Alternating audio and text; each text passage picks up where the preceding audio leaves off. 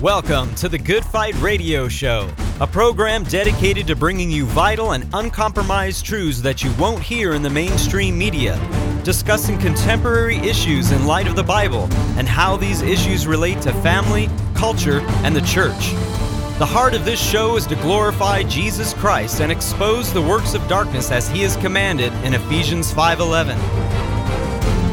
Now here's your host, Good Fight Ministries' own Chad Davidson. Welcome back to the Good Fight Radio Show. I'm your host, Chad Davidson of Good Fight Ministries. And on today's episode, we're going to be dealing with a very, very important topic. And yes, I said we because Joe will be joining me, not live in studio as we do normally on the Good Fight Radio Show, but actually after listening to a teaching by Joe titled God's Word on Sexual Sin, we wanted to dig into this and let you guys see some of the stuffs in our archive because I believe this message, and we're going to be showing you a number of clips from it, this message is one that could benefit you in your walk with Christ concerning how to fight against sexual sin, but also just knowing and having knowledge of what God's Word has already said on the subject. And so I'm excited to not only bring this teaching to you, but also Tony will be putting the link in the description of this show so that you can actually watch the video in its entirety of this teaching that took place in 2007. Yes, 2 whole years before I even came to Christ.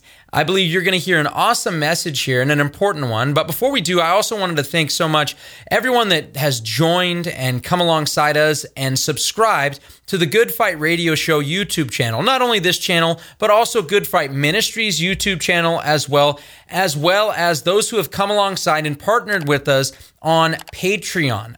Patreon.com/goodfight. Those who have come alongside and actually said, hey, I want to help these guys out financially. And I've told you guys this before, but this is the reason we're able to do this. I was able to send these clips, and I want to just give you guys some actual practical ways that this is being used because I was able to send these clips for this show in advance to Tony, who sent them to Josh, who edited them, and bringing on another full-time editor to do this allows us to continue to bring you guys shows every single day. When you count the 5 shows we do on the podcast show, as well as the 2 we do on top of that on Wednesday and on Sunday at our church, you guys have 5 or 7 different teachings a week, 5 during the week, and then as well the Sunday message as well. So we're trying to bring as much as we can to you guys that you guys can be blessed by them. So with all of that, Joe is specifically going to be talking about in this clip sexual sin.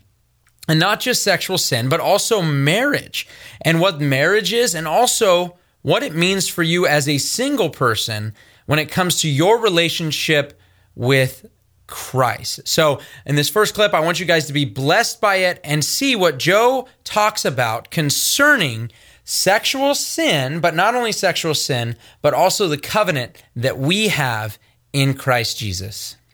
God has these laws because He loves us, amen? He wants to protect our marriages. He wants to protect our relationship with Him and with others. And we talked about that God has a divine purpose in marriage that is so exalted that mirrors His very plan for humanity, amen? His very plan to have a bride. And the first thing, if you remember, we talked about it being a divine what? Illustration. You remember that? What does it illustrate? It illustrates the husband's love for the wife, amen, is a picture of Christ's love for the church. And the wife's dependence on her husband and love for him is a picture of the bride of Christ. It's supposed to be a picture of the bride of Christ relationship, the church relationship with Jesus. And then we also talked about the purpose of marriage being not only a divine illustration, but we talked about it also being a mysterious unification. The two become one flesh, amen? So the two becoming one, there's something really heavy there because it's a picture of the body of Christ. Jesus and His body, we are one with Christ right now spiritually. So we've entered into a spiritual marital relationship. Everybody here who is a Christian, even if you are physically single, you are married. In fact, that marriage actually transcends infinitely our own human marriages. That's pretty interesting. So you might say to someone, oh, I'm single and I think I want to get married. I'm kind of bummed out. I'm not married. And it's like, no, I say, you know what? Sometimes I say, you are married, you know, and your marriage is eternal and has eternal significance and it's beyond any human marriage.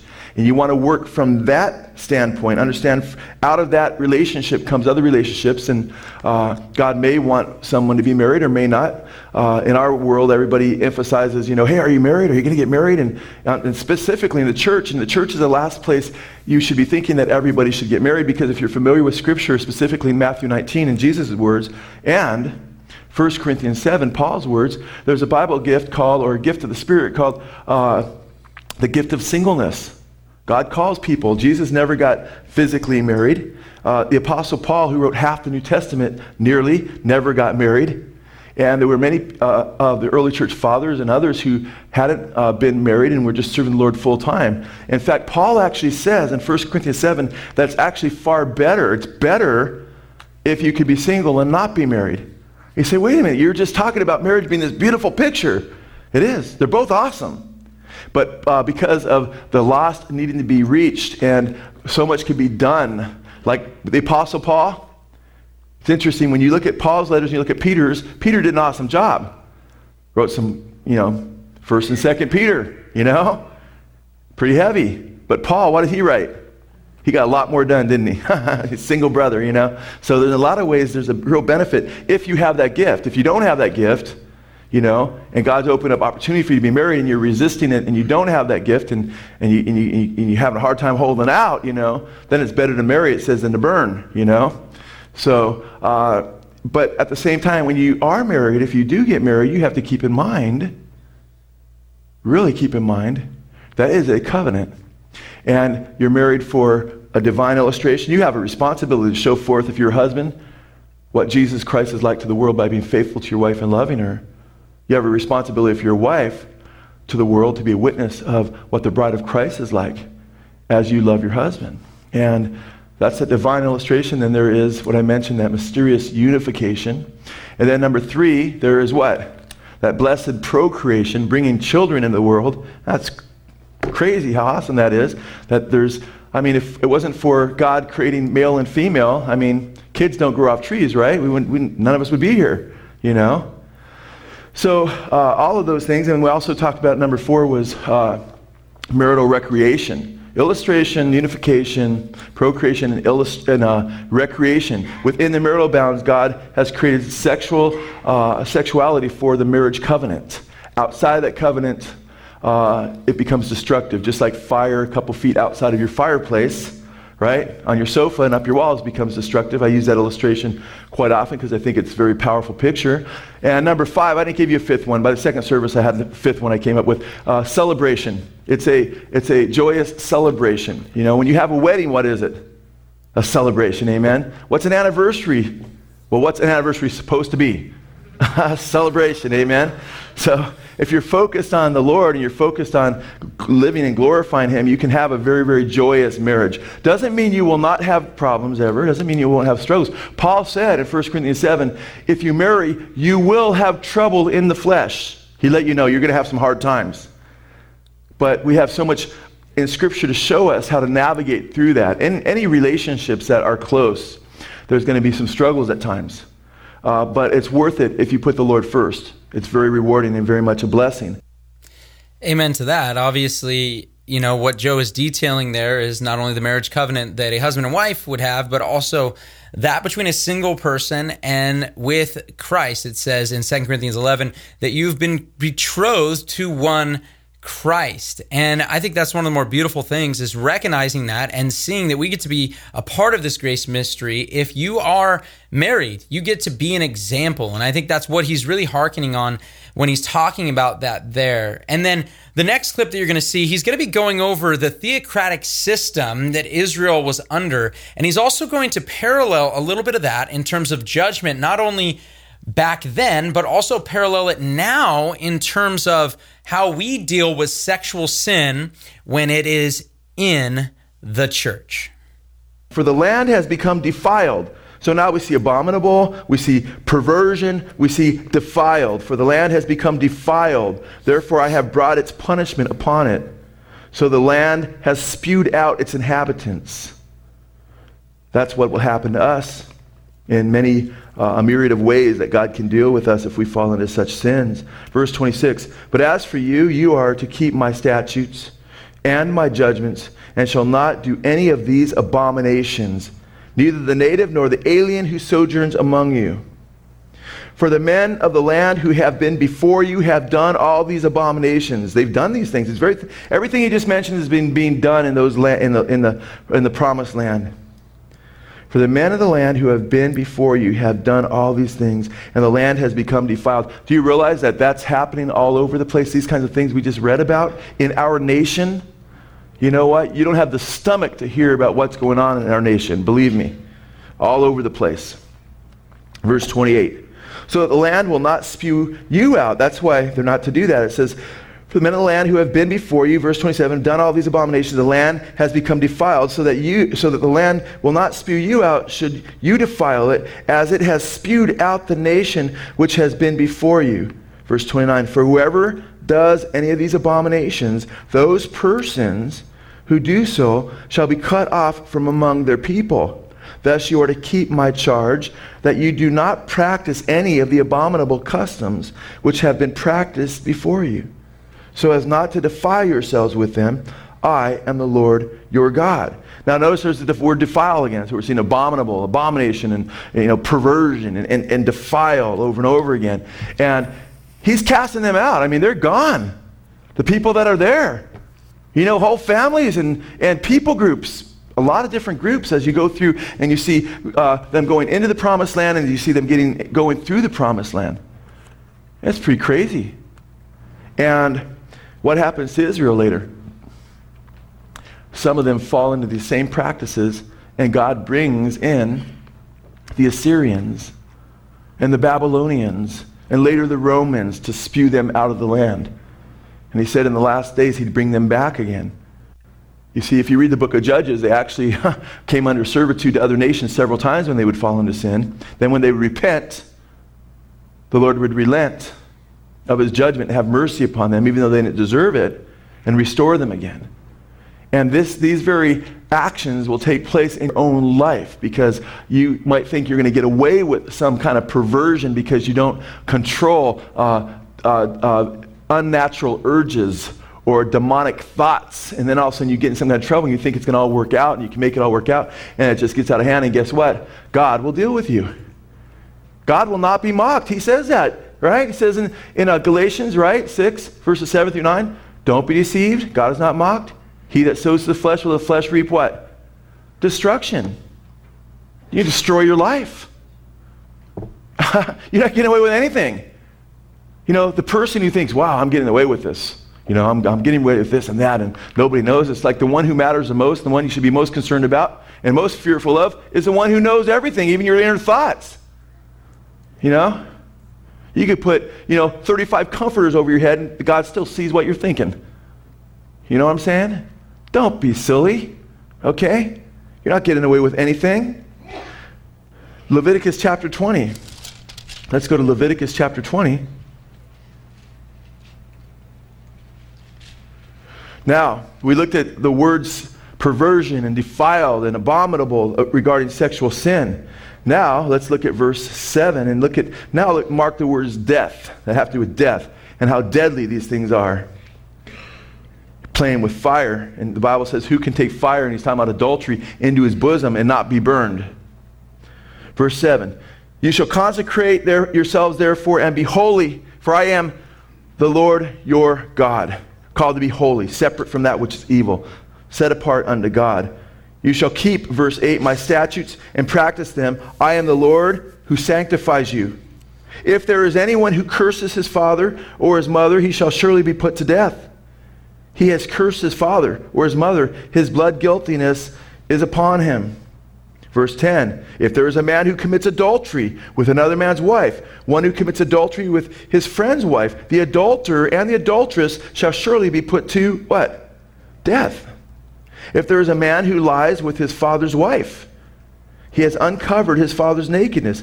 Both of them shall surely be put to death. Their blood guiltiness is upon him. It's interesting because that very particular sin, which was not very common, but it was in the land that they were going to, later on in the first century, at the church of Corinth, Paul says, I'm amazed. You guys have a guy there that's doing things the Gentiles aren't even doing. A man has his father's wife. Relations with his mom is incestuous relationship. Now here in Leviticus, it calls for what for such a man? Death. In 1 Corinthians, what does it call for? Death? No. There will be spiritual death for sure unless there's repentance. But guess what? He's supposed to be expelled from the church. And it says don't even eat with him because he's being handed over to Satan for the destruction of his what? Flesh. So there is death, isn't there? But it's not death because keep in mind there's a difference because as he's writing the Israelites, they are a theocracy. That means their government system is run by who? God. It's a theocracy. Amen? So the very laws of Moses are the very laws of the nation. You stand before you go to court, you open up a book, man. Open up the Bible, the Old Testament. Boom, here's the law, the Mosaic law. Now, the gospel is called to go from Israel throughout all the nations. Amen? And the nations are not under God's moral law. You understand?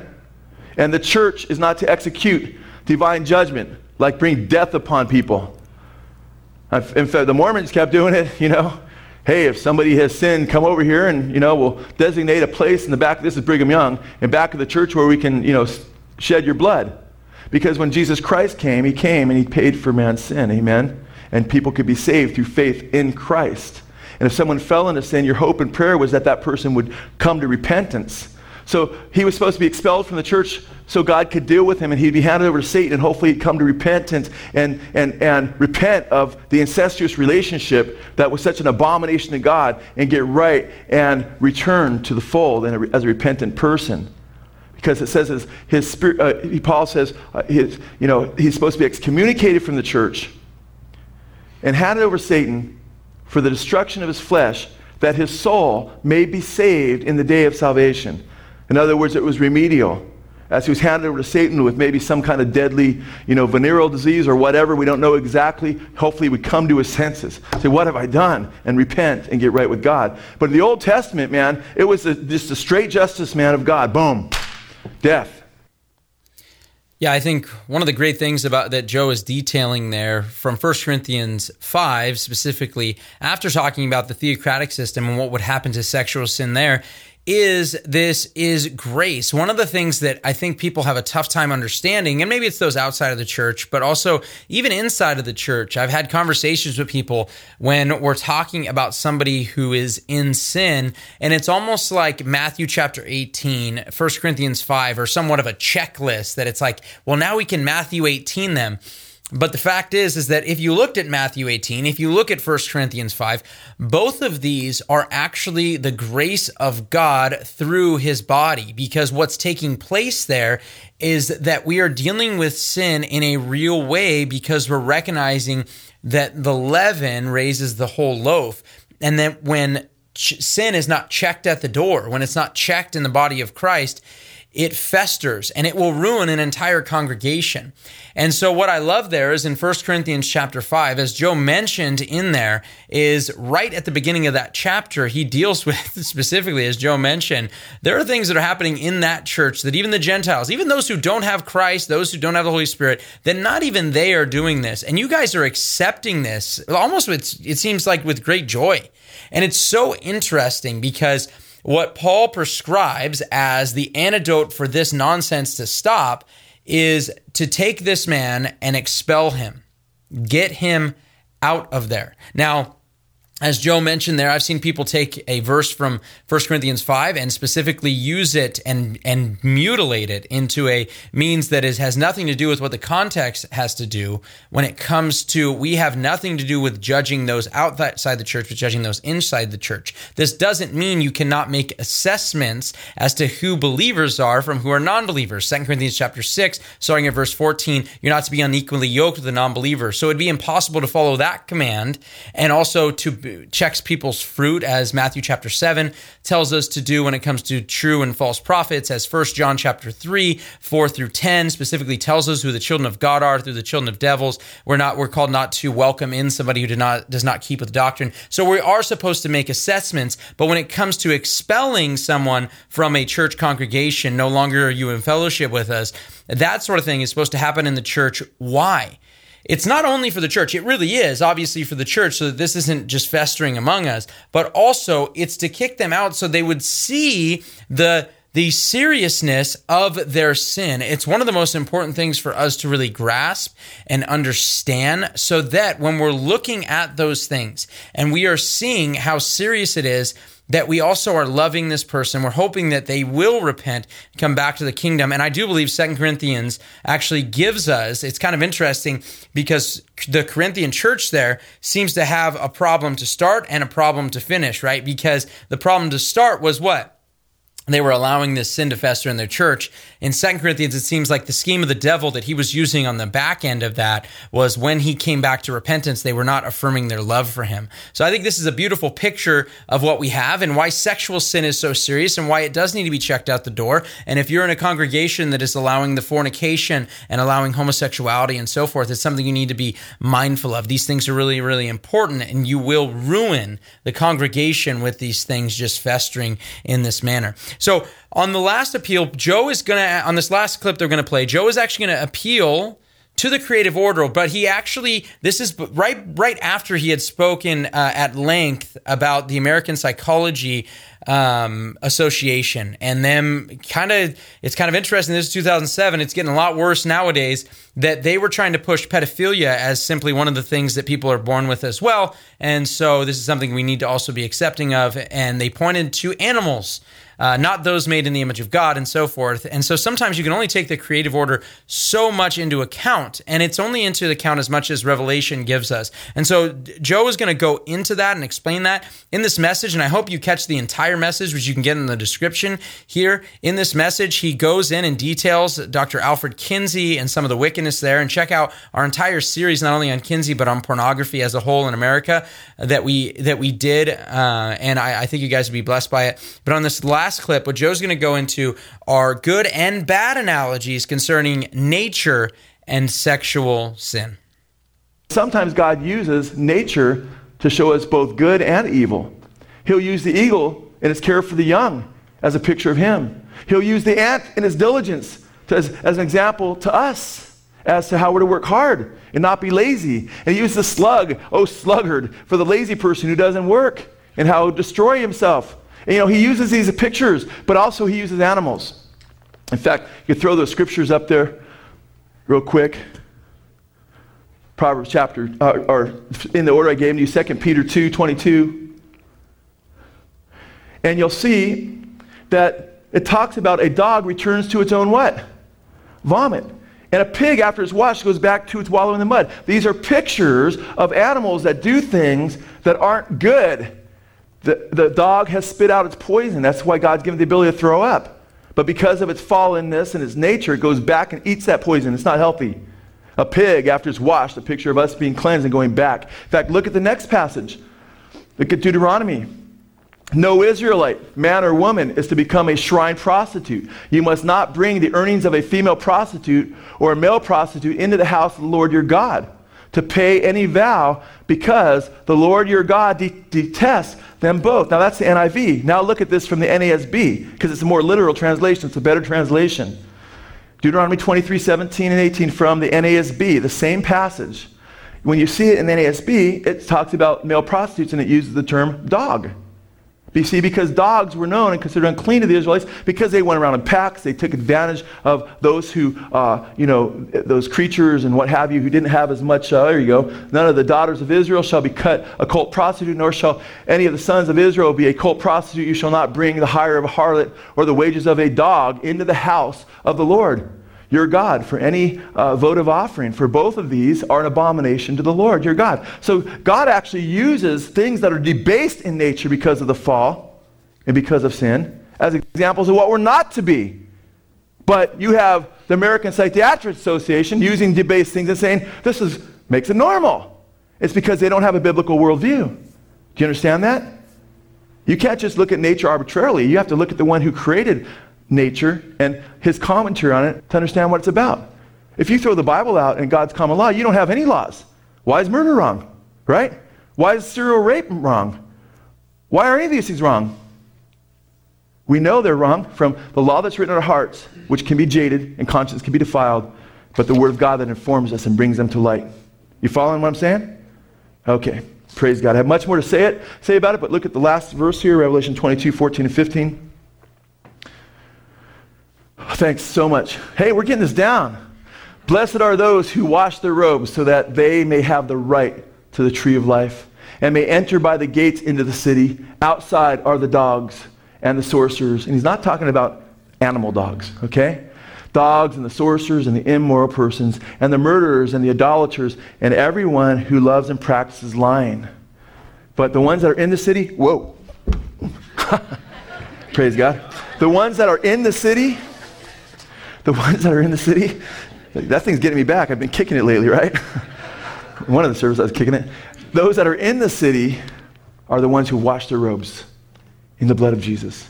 The beauty is that one verse, when it talks about fornicators and adulterers and homosexuals, it says, and such were some of you. But you've been sanctified, you've been washed, you've been justified. In the name of Jesus, amen? I don't care what sin you're guilty of. You can be free from the punishment that you deserve and the bondage that you're in through the blood of Jesus and the power of the Holy Spirit, amen? You know, I just love those words that he's given, not just his jumping over the speaker there. That was pretty awesome. And as I said, this is an older clip because you notice he doesn't have the goatee. He's got the mustache rocking there. But, you know, in all seriousness, this is a very serious message, and I really do encourage you to check out the rest of it. But I want to just read from Proverbs chapter 5. And, you know, I believe that this is a proverb, obviously, from Solomon. And if anyone knew about what would take place if you stumbled into sexual sin, I think we can point to no one even better than Solomon in terms of that personification and what took place in his life, especially when we read the book of Ecclesiastes and his look back at what he had done in all honesty. But here's what it says. In Proverbs chapter 5, verse 1, it says, "My son, give attention to my wisdom. Incline your ear to my understanding, that you may observe discretion, and your lips may reserve knowledge. For the lips of an adulteress drip honey, and smoother than oil is her speech. But in the end, she is bitter as wormwood, sharp as a two-edged sword." In the negative, interesting to read that. "Her feet go down to death. Her steps take hold of Sheol. She does not ponder the path of life. Her ways are unstable. She does not know it. Now then, my sons, listen to me, and do not depart from the words of my mouth. Keep your way far from her, and do not go near the door of her house." When it comes to sexual sin, it's not just something you don't do, it's something that you actually flee from.